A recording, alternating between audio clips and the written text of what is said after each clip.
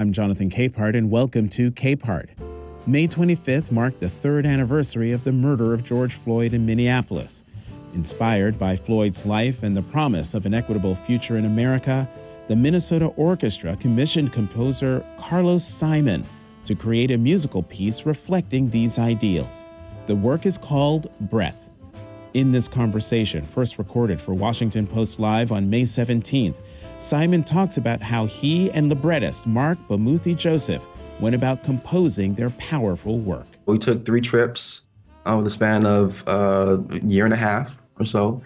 And one of the first places we went was George Floyd Square. And we spent a lot of time there, I think it's 4 hours, just kind of sitting in the space and just talking to people. People would drive by and speak and say hello. And so that informed, the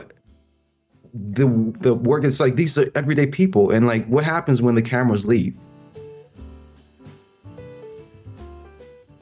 So let's just start at the beginning. Briefly explain what Breath is and also why it's styled so specifically. Sure. Well, the piece in itself it's in memory of George Floyd. But it's not focusing on the moment, the horrific moment, and these 10 minutes where there's a knee on the neck. The piece, it's really about, the systematic racism that we experience in America, and also what do we do after this?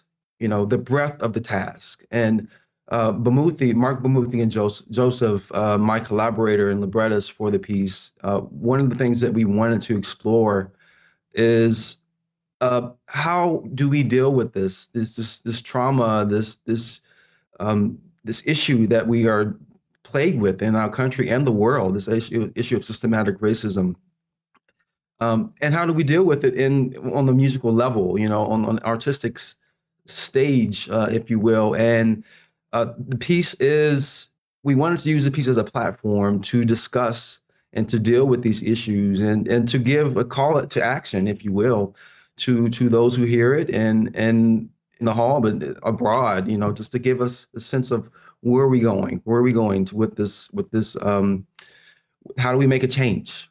And that's really the task that we set out to do when we wrote this piece. Mm-hmm. So one of the things that I found very interesting in terms of how you and Marc Bamuthi Joseph went about doing this is you didn't just get together and decide to sit down and create this music, this piece for the Minnesota Orchestra. You went to Minneapolis and you talked to the community. I'm fascinated by that. How does talking to the community inform the piece that you delivered? Yeah, sure. I mean, it was an important process for us. We took 3 trips over the span of a year and a half or so. And one of the first places we went was George Floyd Square. And we spent a lot of time there, I think it's 4 hours, just kind of sitting in the space and just talking to people, honestly. And, what I discovered was just spending time there. It was the neighborhood in itself. It was not much different from the neighborhood that I grew up in. There'd be times where we sit on the porch and have some iced tea and just, and then people would drive by and then say, "Hey, how you doing? How's your mama doing?"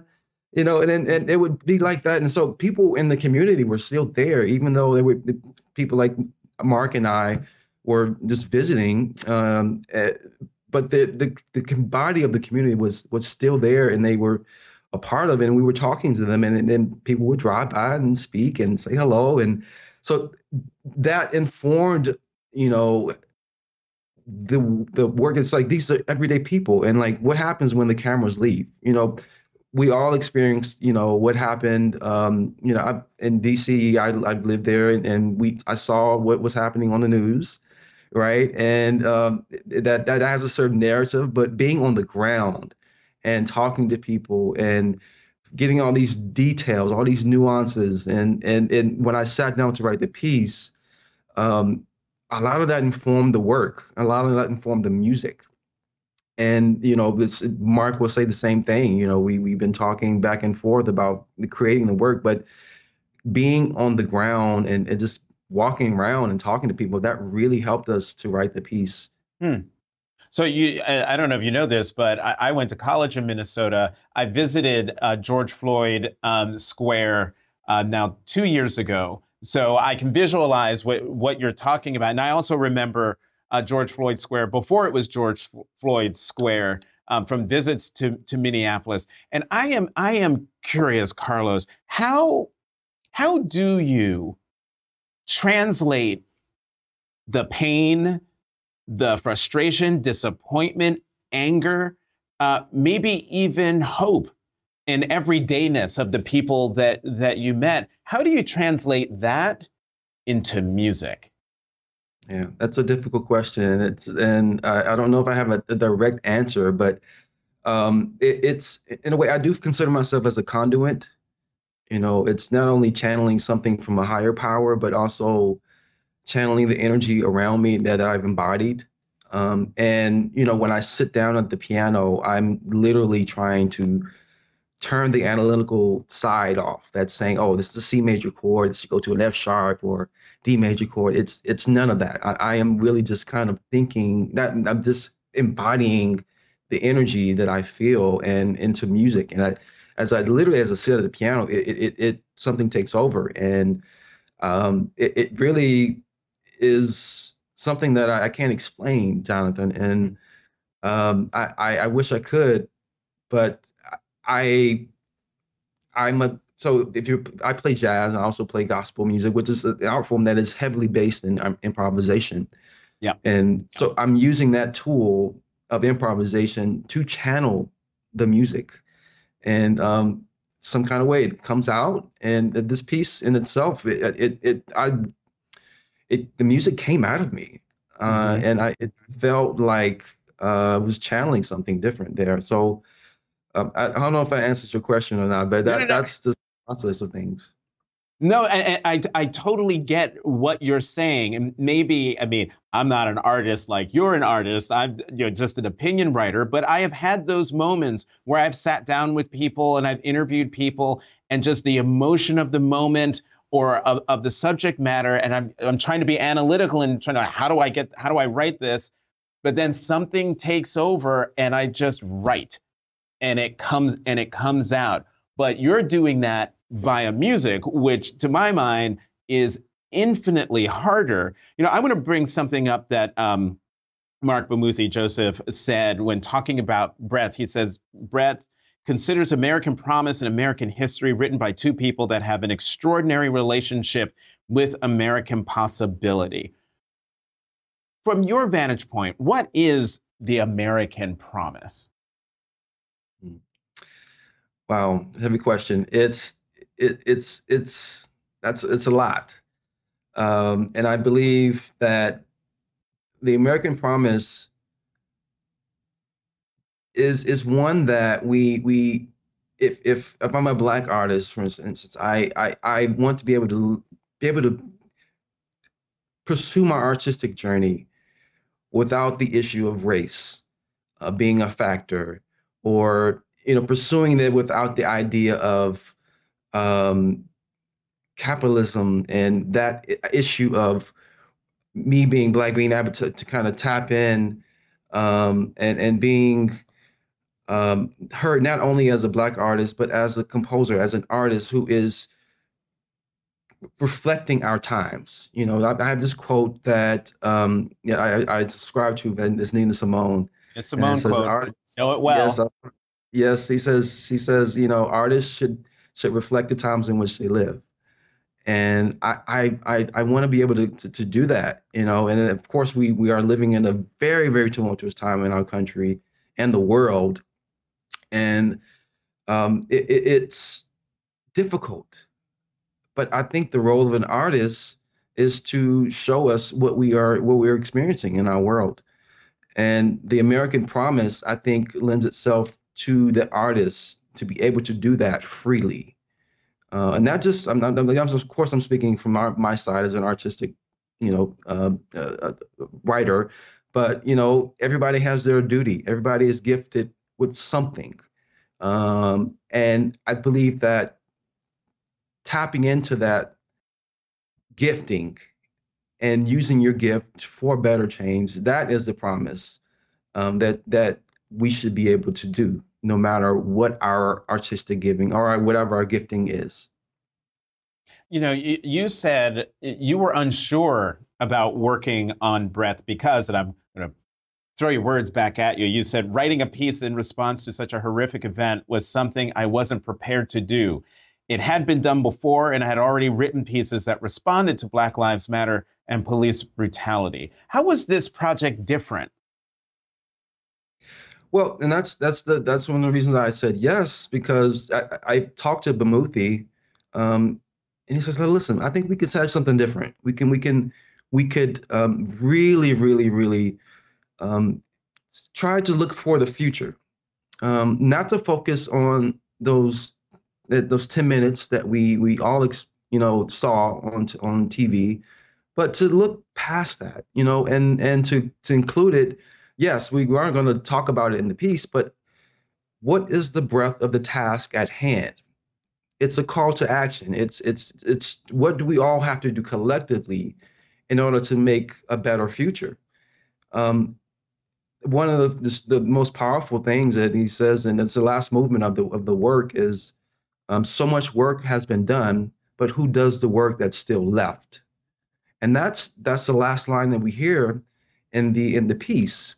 So in a way, we are, Bamuthi and I, we wanted to, for the audience to leave with something, leave with a call of action. What is my duty? What is my purpose in making the world a better place? And to combat racism. If racism is systematic, anti-racism also has to be systematic. And so what is your part in that system? How would you describe breadth for those who haven't seen it yet? Because didn't it just debut? Didn't it just premiere? It's tomorrow. Tomorrow. Yeah, we have the debut tomorrow. Yeah, it is Thursday, May 18th. So for who, well, let me backtrack. Who are your inspirations when it comes to composing? Like, do you have a favorite composer or musician for whom you go to that well when seeking inspiration? Well, it really depends on what I'm writing, but I love gospel music. There's nothing like gospel. I grew up with listening gospel music. In fact, we couldn't listen to anything else in our house other than gospel. Your dad's a preacher.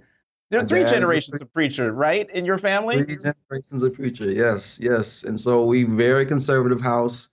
We could maybe sneak in a little jazz, maybe a little classical, and then in fact that's what opened my ears to with the off chance that there was classical music playing on the radio in the car, and I was like, what is that sound? It's incredible. And so that led me down the path of discovering Beethoven and Rachmaninoff and Tchaikovsky. I love Russian composers. Shostakovich, come on. Yes, Shostakovich. I love it. It's something in the music it's just rich. And I gravitate to that, to that sound, but also blending those sound of the Western classical idiom with gospel music and jazz and the music that I grew up with and I heard every day, all the time. And so that's really been, my mission to kind of blend these worlds. So any composer that can do that has been doing that. I'm thinking about composers like Aaron Copland, who's known for the American sound, and classical music, but also composers like William Grant Still, who are African American. The dean is considered the dean of African American composers. Florence Price, and these are composers who are using music of the people, folk tunes, if you will, and bring it to the concert stage and bring it to orchestras and classical music. So that is where those are my inspirations, following a model. This podcast is sponsored by Monarch Money. Are you saving to reach your financial goals? Reaching those goals isn't just about getting more money, but by managing what you have. And the best way to manage your money? Monarch Money. Monarch Money is a new kind of finance app that's intuitive, powerful, ad-free, and takes the headaches out of budgeting. Try it free when you go to monarchmoney.com/podcast. Monarch puts all your accounts, investments, transactions, and finances at your fingertips. With a complete view of your finances, you'll gain insights on your spending and find new ways to save. Plus, Monarch lets you customize your dashboard, collaborate with your partner, set custom budgets and goals, and track your progress toward them. See why Mint users are turning to Monarch Money and loving it, and why the Wall Street Journal named Monarch Money the best budgeting app overall. Get a 30-day free trial when you go to monarchmoney.com/podcast. That's MONARCH money.com/podcast for your free trial. monarchmoney.com/podcast. So I asked that question because I'm trying to get a sense of what breath will sound like. It's 4 movements, but I have now a better understanding between, and I cannot wait to hear this mix of gospel, which I'm sure I'll hear the influences in there. But, Rachmaninoff and Shostakovich, those are acquired tastes. And I love them because they're big, they're dramatic, they're sweeping, they're almost cinematic. And then you throw in Aaron Copland, and it seems to be it's your work. So you tell me if I'm wrong. But is that what you're going for with Breath? Is this deeply American, deeply African American, but with a sweep and a range that soars beyond the subject matter that's inspired this work? Sure. Well, the piece, the forces that I have is massive. We have rehearsal yesterday, and it's 250 people on stage. Holy right? smokes. So we have the orchestra, which is about 80 plus, 90 plus people on stage. And we have a choir, which is about 150 or so. And then right dead center is Marc Bamuthi Joseph. He is a spoken word artist. And really, he is the griot of the, he's speaking and, the soloist. He's dead front center. And I built the piece around him and what he's speaking. So musically speaking, yes, you will hear very like sweeping, the orchestral, angular, melodic lines in the orchestra, which is very akin to Tchaikovsky and Rachmaninoff. But it can be. I have to pare it down. I kind of go in with the gloves on because I want the text heard. With the gloves off. I'm making a boxing metaphor. But just allowing the text to come through, because I do want people to hear it. It's not just about the music in itself. There are moments where I bring in the orchestra, and it's just the orchestra by itself playing.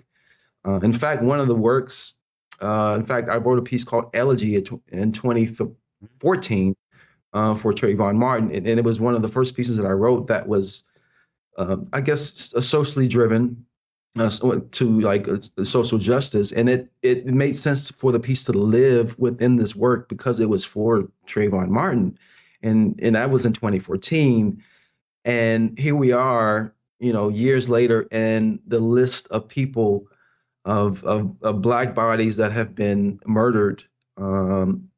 It has grown exponentially. So it made sense for the piece to live in the work for George Floyd. And that piece is it has very lush lines. It's very romantic in the nature. And it's just for strings. So very intimate. So I wanted to pair it, really, really bring it down there. Of course, there are moments where it's just Marc, and like he has this idea. I mean, it feels like he's like in a coffee club, So I have the orchestra play very lightly, almost like jazzy blues. They're bending, bending the the strings and the horns are sort of like in a very Duke Ellington sound. Um, but so the piece in itself has a lot of varying styles from ranging from Tchaikovsky to John Williams to Duke Ellington to and so many others. But I'd like to consider myself as a composer who likes to draw on different idioms and musical styles. Well, you've mentioned his name many, many times, Bamuthi. This isn't your first time working on a piece together. What's it like working with him, and why is he seemingly the perfect musical partner? Yeah, that's my brother. I feel like we share a brain, and I met him on we were working together on a concert in Arizona, and the concert was around classical music and the idea of classical music being, I guess, a conglomerate of so many different things, and how the stories can be told on the classical stage, many different stories, and including composers of color and women, and so many other composers that you don't hear about now, other than Beethoven and Bach and the standards. And we connected on that level, and I was like, we have to work together. And at that point, I had just moved to DC, and he was there at the Kennedy Center, and we got the position at the Kennedy Center a couple of years later, and we started working on a piece that was around this idea of social justice. And really, both of that, really, to answer your question, and we both have this platform for social justice and using art as a means of telling a story and hopefully, giving some change. But we are on another level. We're both Morehouse graduates. Shout out to Morehouse College. And even though he's 10 years older than I am, I have to get on him about that. But we share that. We share that, and of course, it's storytelling. Right, right. You are a Grammy-nominated composer. Your album Requiem for the Enslaved was nominated for the 2023 Grammy for Best Contemporary Classical Composition. And the project was inspired by the enslaved people who were sold by Georgetown University, where you are currently serving as an assistant music professor. Talk to me about that project and how uncomfortable or comfortable it was to write a piece that held the mirror up to the institution you work for. Yeah, well, when I joined in 2019, the university was already doing work to understand its role in slavery, and I wanted to join in the conversation on an artistic level, and so I went to the provost, and said, hey, listen, I really want to write a piece about this. And they were supportive. They sponsored a trip for me to visit the plantations down in Maringouin, Louisiana, where many of those enslaved people were sold in 1838. I got a chance to take a trip there for a whole week and, talk to people, talk to descendants, and go visit the graves where many of those enslaved people were buried. And again, it's some of the same type of research, and it just embodied that emotion. But came back and I wrote the piece, and I visited the archives at Georgetown, and then actually seeing the bill of sale where actually the names of 272 souls were listed, with their ages and their relation to one another. So looking at that bill of sale, yes, it's a document that has seemingly, very trite information, but for me, there was story there. There was something. The humanity was in the document, and that's what I wanted to bring in the piece. It's to show, what is it like to be owned by a person, and to feel like you are not a human, and to be listed on the same document as wheat and barley, and having a price assigned to you. So that was, the goal of the piece, is to honor these men, women, and children, but also to show how slavery is linked to systematic racism, and can't get away from that.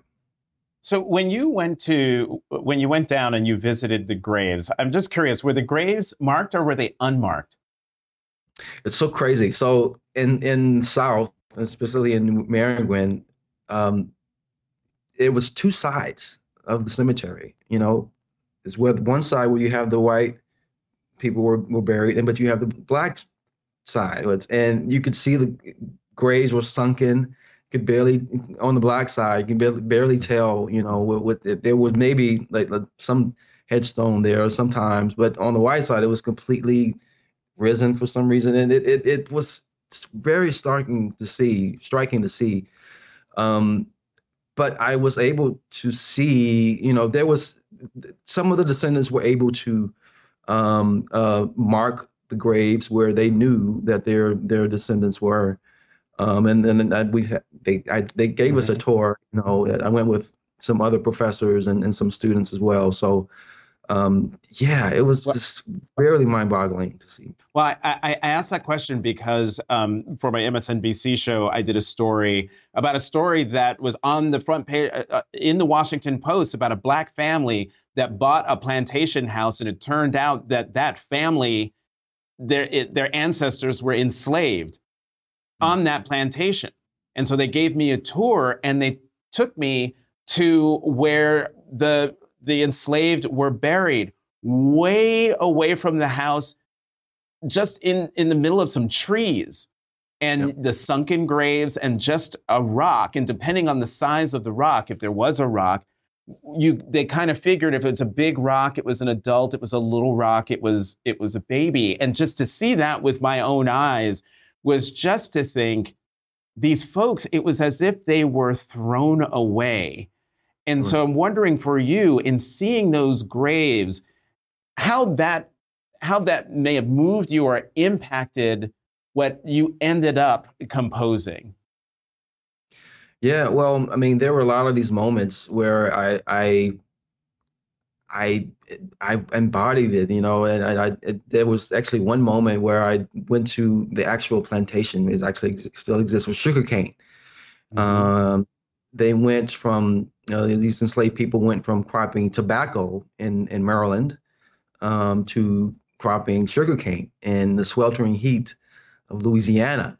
And the moment where I set foot on this plantation, it was a massive field. I mean, it had to be at least 2 miles, and it was completely, it wasn't in the sugarcane wasn't in season, so it was completely flat. And I could see all the way through for 2 miles at least. But what's striking was a tree right in the dead center, in the middle of the field, and along with that, there was, right where I was standing, was a bell, which signaled that it was still there. And oftentimes, the masters would ring the bell to cue a different shift in the day.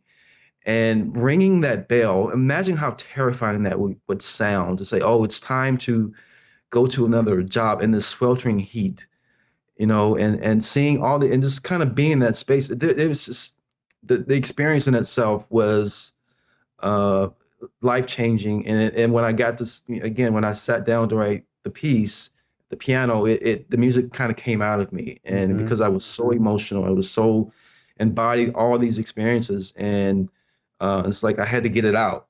I just to release it. And I'm so grateful for music, to have that, just to be able to, it's an outlet, a release. Yes. Last question for you, Carlos. In the end, what do you hope people take away from Breath once they've heard it? It's very simple. Call to action. What's your task? What is your duty? We all have a gifting, but what is your job? And dismantling racism, but also being a part of the anti-racist system. And yes, my job is music, but someone else may have a different position, a seat at the table that will embody some change.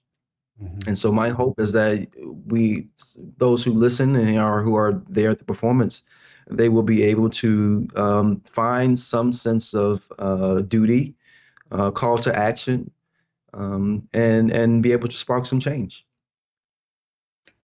The next time we get together, I'm going to have to ask you about the Blacknificent Seven, but we don't have time.